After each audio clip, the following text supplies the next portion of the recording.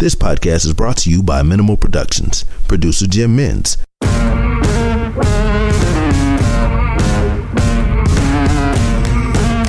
Bail is refused. You're out of order! If it pleases the court. To adopt this affirmation, please say the words, I do. I do. Nothing further from this. Given the serious nature of this offence, this case is dismissed.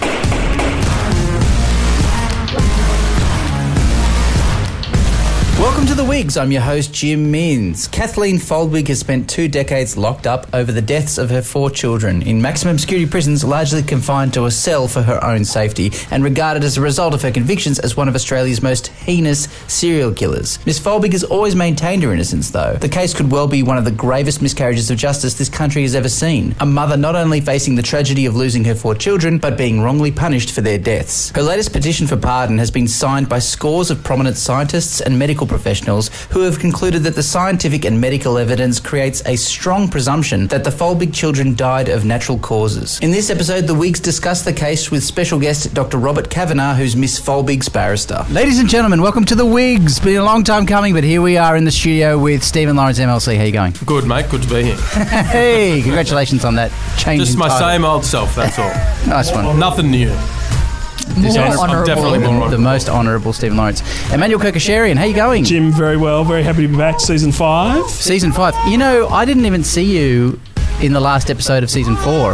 No, I dialed in, yeah. Congratulations on being here and experiencing the new surroundings. Love these things that our studio provided us with. Felicity Graham, how you going? I'm going well. I'm going very well. Excellent. She's got a baby in her arms and a red beanie on. So that's that. If the third party noise is not Felicity, it's Felicity's special guest that she's introduced into this episode. Lovely to have you here. So good to be with you. It's so good to have the band back together. I always say that at the start of every season, but it's true. It's true. I think that's right. Ravi's auditioning for drummer right now. Good. We need one. So changes this season. We're going to give a go at doing.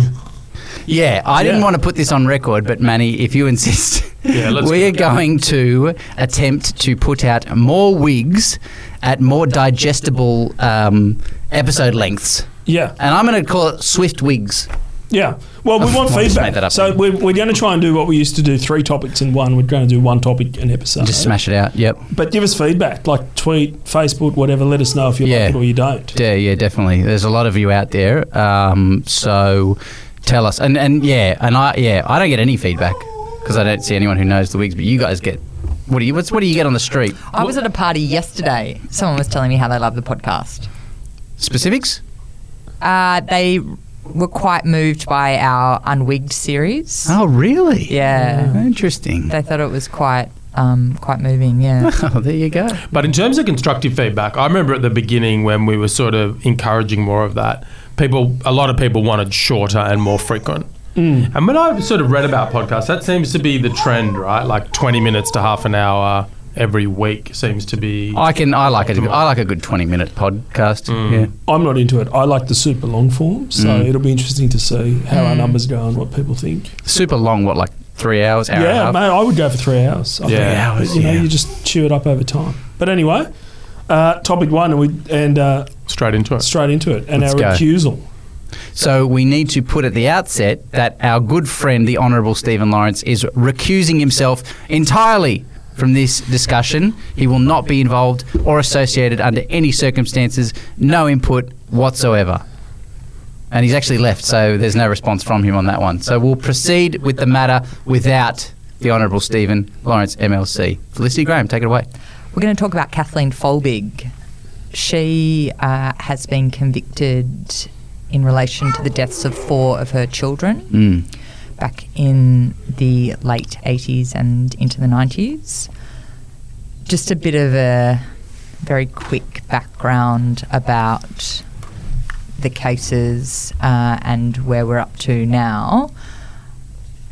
She had 4 children. Caleb died in 1989, Patrick died in 1991, Sarah died in 1993 and Laura died in 1993.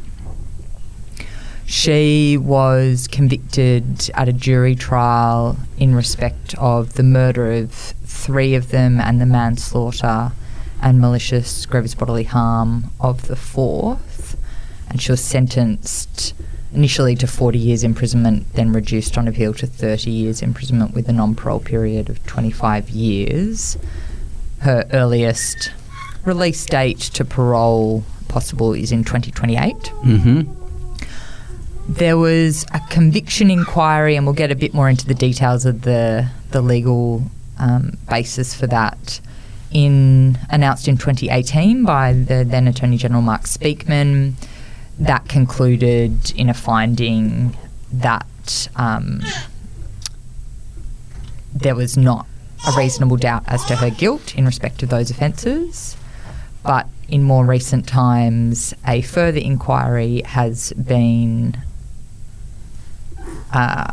going on, and Margaret Beazley, the Governor, directed an inquiry pursuant to Section 77(1)A of the Crimes Appeal and Review Act. She did that in circumstances where it appears that there's a doubt or question as to part of the evidence in the proceedings leading to the conviction of Kathleen Folbigg for those offences, and where that doubt or question concerns evidence that a genetic variant called CALM, CALM2 G114R, identified in DNA samples from two of the children, Sarah and Laura, has biophysical and functional consequences that may cause cardiac arrhythmias and sudden unexpected death in young children. And this was evidence that was just not available at the time? Wasn't available at the time, and a number of scientists have come out in recent times saying there's a real issue here. This is a miscarriage of justice. And so... Can I just ask, the evidence at first instance, was that basically, did that include scientists saying, look, you just don't get sudden infant death syndrome that many times causing death, and so it must be, in effect, something other than natural causes? Yeah, there's this notion...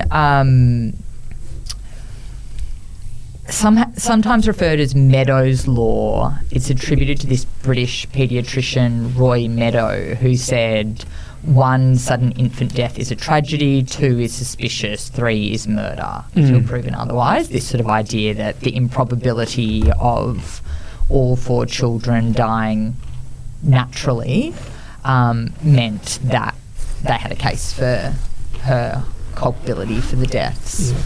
In circumstances where she wasn't saying that the husband or father had done it, and where there were some other circumstantial pieces of evidence, like things she'd written in her journals and some characterisation of the way that she responded to the deaths, particularly in relation to this question of whether she tried to resuscitate them or not. And there was an argument, Mark Tedeschi was the prosecutor, that she didn't do that because she already knew that they were dead. I saw on an ABC article a quote of one of the diary entries of June 18, 1996. Quote, "I'm ready this time, and I know I'll have help and support this time. When I think I'm going to lose control like last time, I'll just hand baby over to someone else.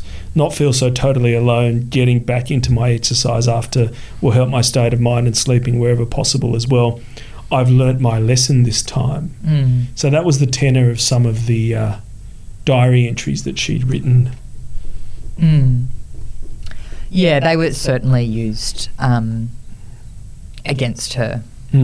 So just more recently, there's been a second inquiry, this inquiry that Margaret Beazley has directed under the Crimes Appeal and Review Act, and the former Chief Justice Tom Bathurst is holding that inquiry. And to discuss this topic more, we have a very special guest in the studio. It's Ms. Folbigg's lawyer, Robert Kavanagh. Welcome, Robert. Hello. Robert, we thought we might just start with how you became involved in this case. So how did you become Ms. Folbigg's lawyer? Oh, in 2014, I was asked to draft a petition for an inquiry. So I did that, and that was completed in 2015.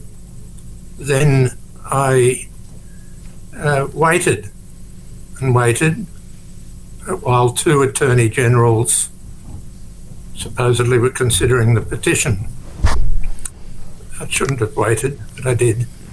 Anyway, eventually there was an Australian story, and then the first inquiry was announced.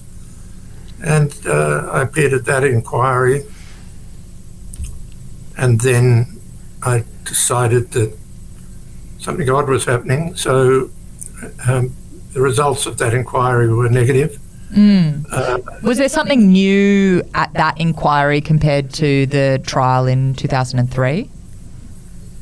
We'd put with the petition a lengthy report by Dr. Stephen Cordner, or Professor Stephen Cordner, who's a lead forensic pathologist from Victoria. It analysed the evidence as to cause of death and also the way the evidence was led from various witnesses. And it exposed a number of problems with that evidence, so we pressed ahead. Was that the evidence looking at this case theory that the prosecution put forward, that Kathleen had smothered her children? Yes, well, the basis upon which the prosecution claimed she smothered her children was that there was no evidence of smothering the children, but you could smother people without leaving evidence. Therefore, she smothered the children. It had a certain insane logic to it. But then, of course, the other problem was what is known as Meadows' Law, a discredited dogma which says you can have, we should all feel sad, put in brief terms, if one child dies in a family, we should be suspicious if two, and if three die, then of course it's murder unless proved otherwise. Complete nonsense, idiocy of a high order, but many people believed in it, including a lot of the experts who should have known better. But it had also been discredited well before, or not well before, but shortly before the trial, because they'd run that line in England. Meadows' Law is a short term for Sir Roy Meadow, who, of course, got around saying that there was a percentage chance, a tiny percentage chance of having so many deaths in a family. That is, of course, again, nonsense.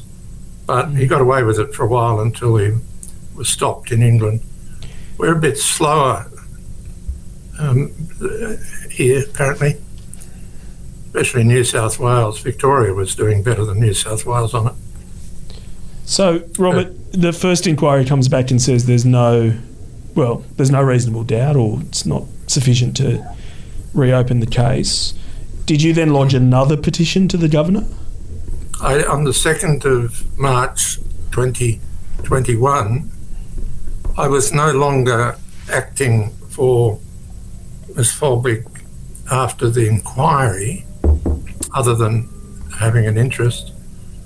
But I decided that I should become interested again. But I didn't want to interrupt what the lawyers for her were doing in terms of a Court of Appeal action. But I had nothing to do with that.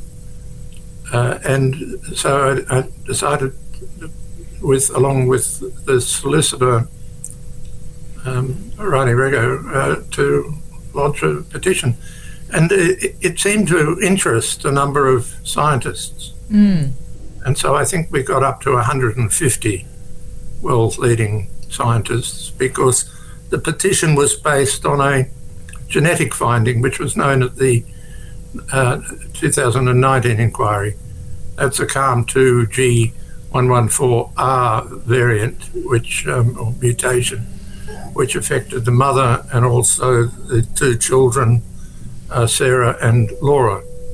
But it was my position, always has been, that we didn't need a genetic variant to show cause of death in Laura, which was always myocarditis, an infection of the heart.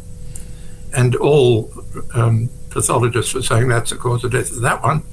bar one who said it was undetermined, but he based his undetermined on a type of Meadows law, and he said if the others hadn't died, he probably would have put myocarditis in it down as a cause. So, of course, when you have an amazing array of problems, one of them was you have coincidence reasoning, which was a complete nonsense. It was commonplace in the sense that they put up propositions such as a point of coincidence that she was a mother. That's been striking. And the tendency argument was that she used to lose her temper with the children. Went into a rage and sort of... But that was the motive as well. So she was frustrated about their imposition on her life, that sort of notion. Well, not quite, but just lost it. And that was the argument for tendency, but it was also the motive that put forward by, well, one of the motives, there were two motives, take your choice, put forward by the prosecutor at the time. But it's just silly. And were those tendency and coincidence, that was accepted by the trial judge and effectively permitted to be argued in front of the jury? Yeah. Yeah. Well, let me say this. You need to look at it closely to see where the problem lies, all right? So the tendency argument and coincidence argument was made before one judge, not the trial judge. Right. And then the trial judge was stuck with that. Well, whether stuck with it or not, it was the way the trial was run, because they had to do that. If you didn't join the trials, and as you know, you need tendency or coincidence or both to join trials, there would have been separate trials. If there were separate trials, the verdicts would have been not guilty in each one. But they needed to join them in order to be able to see that, how extraordinary is this, children? Look at this. There's 4 deaths. That's what they did. But there was also a natural cause of death for the second child, Patrick. He had epilepsy, okay? So the evidence was a bit overwhelming on that one. And the idea that Kathleen hurt her children is just screwy. There's a huge amount of evidence to the contrary. They were relying on diaries and journals, about 50,000 words of journal entries. She wrote her depressing thoughts in them. But none of them are admissions of guilt, such as you could say she said, I did that, or I did this, or whatever. She didn't. None of that. Just nonsense. So moving forward to the inquiry that's on now, we're at a point where the counsel assisting has said to Tom Bathurst that the ultimate submission of counsel assisting is that on the whole of the body of evidence before this inquiry, there is a reasonable doubt as to Ms. Folbigg's guilt. And the representative for the Director of Public Prosecutions has said that the Director accepts that on the evidence now available, it's open to Your Honour to conclude that there is reasonable doubt as to the guilt of Ms. Folbigg in relation to the offences for which she is previously convicted, arising from the deaths of her children. Why is Kathleen still locked up? Well, I think the pardoning process involves a recommendation from the Attorney General to the Governor via the Executive Council. So really you'd have to ask the Attorney General. What I think the Attorney General is saying is I'm waiting for the decision of Mr. Bathurst. Mr. Bathurst, of course, I make no utterances about him other than to say I'm sure he will apply his best endeavours and is more than capable of analysing the evidence. He doesn't need my assistance to do that other than what we have already given, and I don't give any more than that. But I do say, directing attention to the Attorney-General, he, like the previous Attorney-General, need to consider the prerogative of mercy and the application of the parole powers that exist. And I can take you to the various sections if you want. Yeah, that'd be great. Let's go to them. All right. You see, under it's an interesting area of law. It's a bit archaic, but it's still in the law. And a petition to the Governor is under the Crimes Appeal and Review Act 2001, Section 76. A petition for review of a conviction or sentence or the exercise of the Governor's pardoning power may be made to the Governor by the convicted person or by another person on behalf of the convicted person. And it goes on dealing with what is taken into account, considerations in 77. But it all arises from the original prerogative of mercy power, that is forbearance and forgiveness. So if you get a pardon, you're not acquitted of the crime. We no longer punish you and we forgive you. Now, in order to get and that's ordinary, right? It's not an exceptional thing to do. It happened in the Chamberlain case. It happened in the Ziggy Pole case. It happened in a number of other cases in New South Wales and other parts of Australia. It's ordinary that upon there being a clear position that the person is not guilty of the offences of which they've been convicted, you pardon them. That's what you do. But we said, as of the March 2021 pardon, that there was enough evidence anyway, and we offered the then Attorney-General via the Academy of Science, when I say we, they, offered to provide all the experts to consult with the Attorney-General. He declined. That would have been for free. So to looking at the mutation or variant, as they call it. So the pardoning power is there. It's based on the prerogative of mercy. It's designed where there's been a clear it's a miscarriage, in my view, and it's also a protection for all of us. There are obviously better systems, but this is the one we've got at the moment. And the same applies in terms of a parole petition, which we put in at some point last year, just to speed it along to see if maybe they'll give us one of them. Early parole. So she's still not, sorry Robert, is she still not eligible for parole on her sentence? Not till 2028, I think. Yeah, right. Can I just ask, having a look at the Division 2 of Part 7 of the Crimes Appeal and Review Act, Section 67 says that a petition for review of a conviction, etc. 76. 76, yeah. Exercise of the Governor's pardoning power may be made to the Governor. And then 77 says after consideration of a petition, it can be referred to a judge or various other things. But my reading of that is that it's the Governor is bound, and by the Governor, I presume it's the Governor or advice of the Attorney-General, is bound to consider the petition before sending it to a judicial officer to have an inquiry, unless certain other circumstances are met. Is that right? So does the Governor maintain a power to pardon a person even without an inquiry being conducted? Yeah. Yeah. So it's not the case that one has to wait for the findings of the inquiry in order to exercise the pardon power. I think the pardon power exists Absolutely at any not. point in time, whether you Yes. have an inquiry or not, and it can be based on letters from the convicted person. Yeah.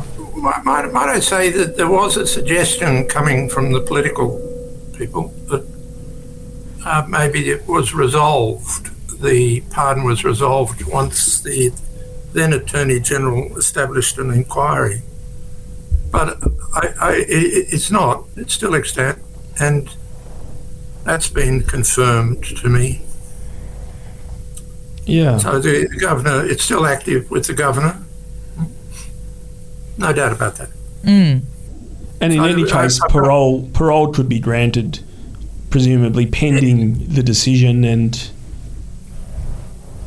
or pretending the findings of the inquiry. Yeah, no, I mean, it's objectively very terrible, isn't it? That you're leaving somebody in jail. I mean, the extent of that, I mean, perhaps I ought to consider some sympathy. How about some empathy? How about exercising the powers you have? I would have thought that empathy was a normal human feeling. And when you're looking at somebody who shouldn't be in jail, then you say, well, let's have them out. It's all very common sense, isn't it? The delay seems intolerable. Well, it is for her. She's been... she's in a horrible situation. She's been assaulted in jail, had to be in protective custody. The prison officers don't want her there. Yeah, I mean, this is one of those things, where it's all aspects of government now do this. There's a reluctance for decision makers to make decisions. Instead, they send things out for inquiries, or they, get a review of a report of a review. Or they get KPMG to give tax advice or something like that. And instead of making the decisions themselves, and I think it's, what are we paying these people for? I don't want to be rude about it or discourteous to people, but I sometimes wonder... No, that's fine, Robert. Go for it, mate. No, I really don't, but sometimes I wonder, what are the politicians doing? They've sold off most of the state assets. They've sold the lands, titles of it. Are they actually doing anything? I sometimes wonder. They don't meet a lot, but that's a sideline political criticism that any of us can make. But focus. They should focus and say, well, we have a problem here. Let's be decent about it, and all of them. It's not just the Attorney General. It's the Parliament. I mean, I don't want to pick on the Attorney General alone. Not really. But I think it's important that each one of the politicians has taken a seat in a Parliament, has a responsibility to ensure that the government is acting with decency and with humanity. Yeah. And they need to stop where they see ongoing cruelty. Bloody well, stop it. Yeah, part of the problem, I think, for the politicians, and I don't know whether this amounts to a defence of them or not, but we've seen situations where members of Parliament and ministers depart from official advice or don't seek official advice, and then they're criticised by the corruption bodies for not having followed advice or not having sought advice. So there's this whole scheme, this whole culture that's developed of don't make any decisions yourself. It sucks the game out. Fear is something that we can all suffer from, but let's not get carried away with it because they got themselves elected. I mean, I voted for some of them, I mean, really. And it's a bit... never voted for the past government, but,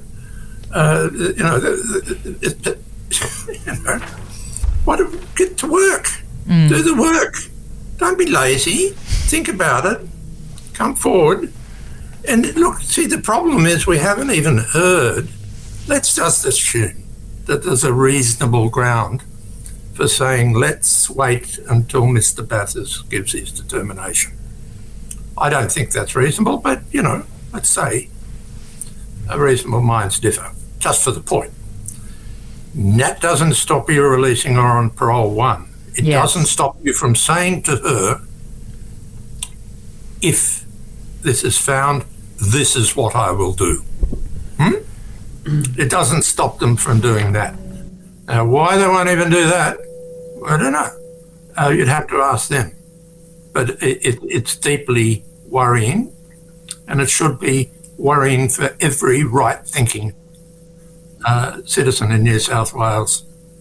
Everyone should be worried about it because it's reflecting a toughness that is not expected of government.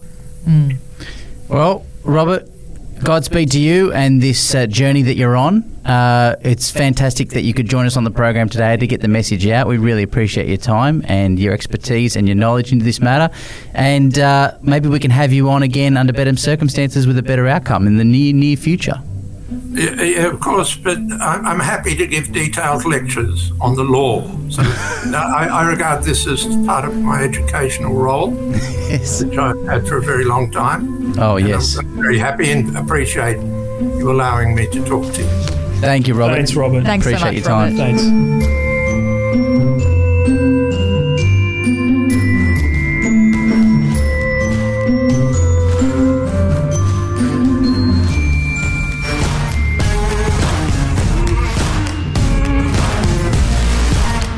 Thanks for listening.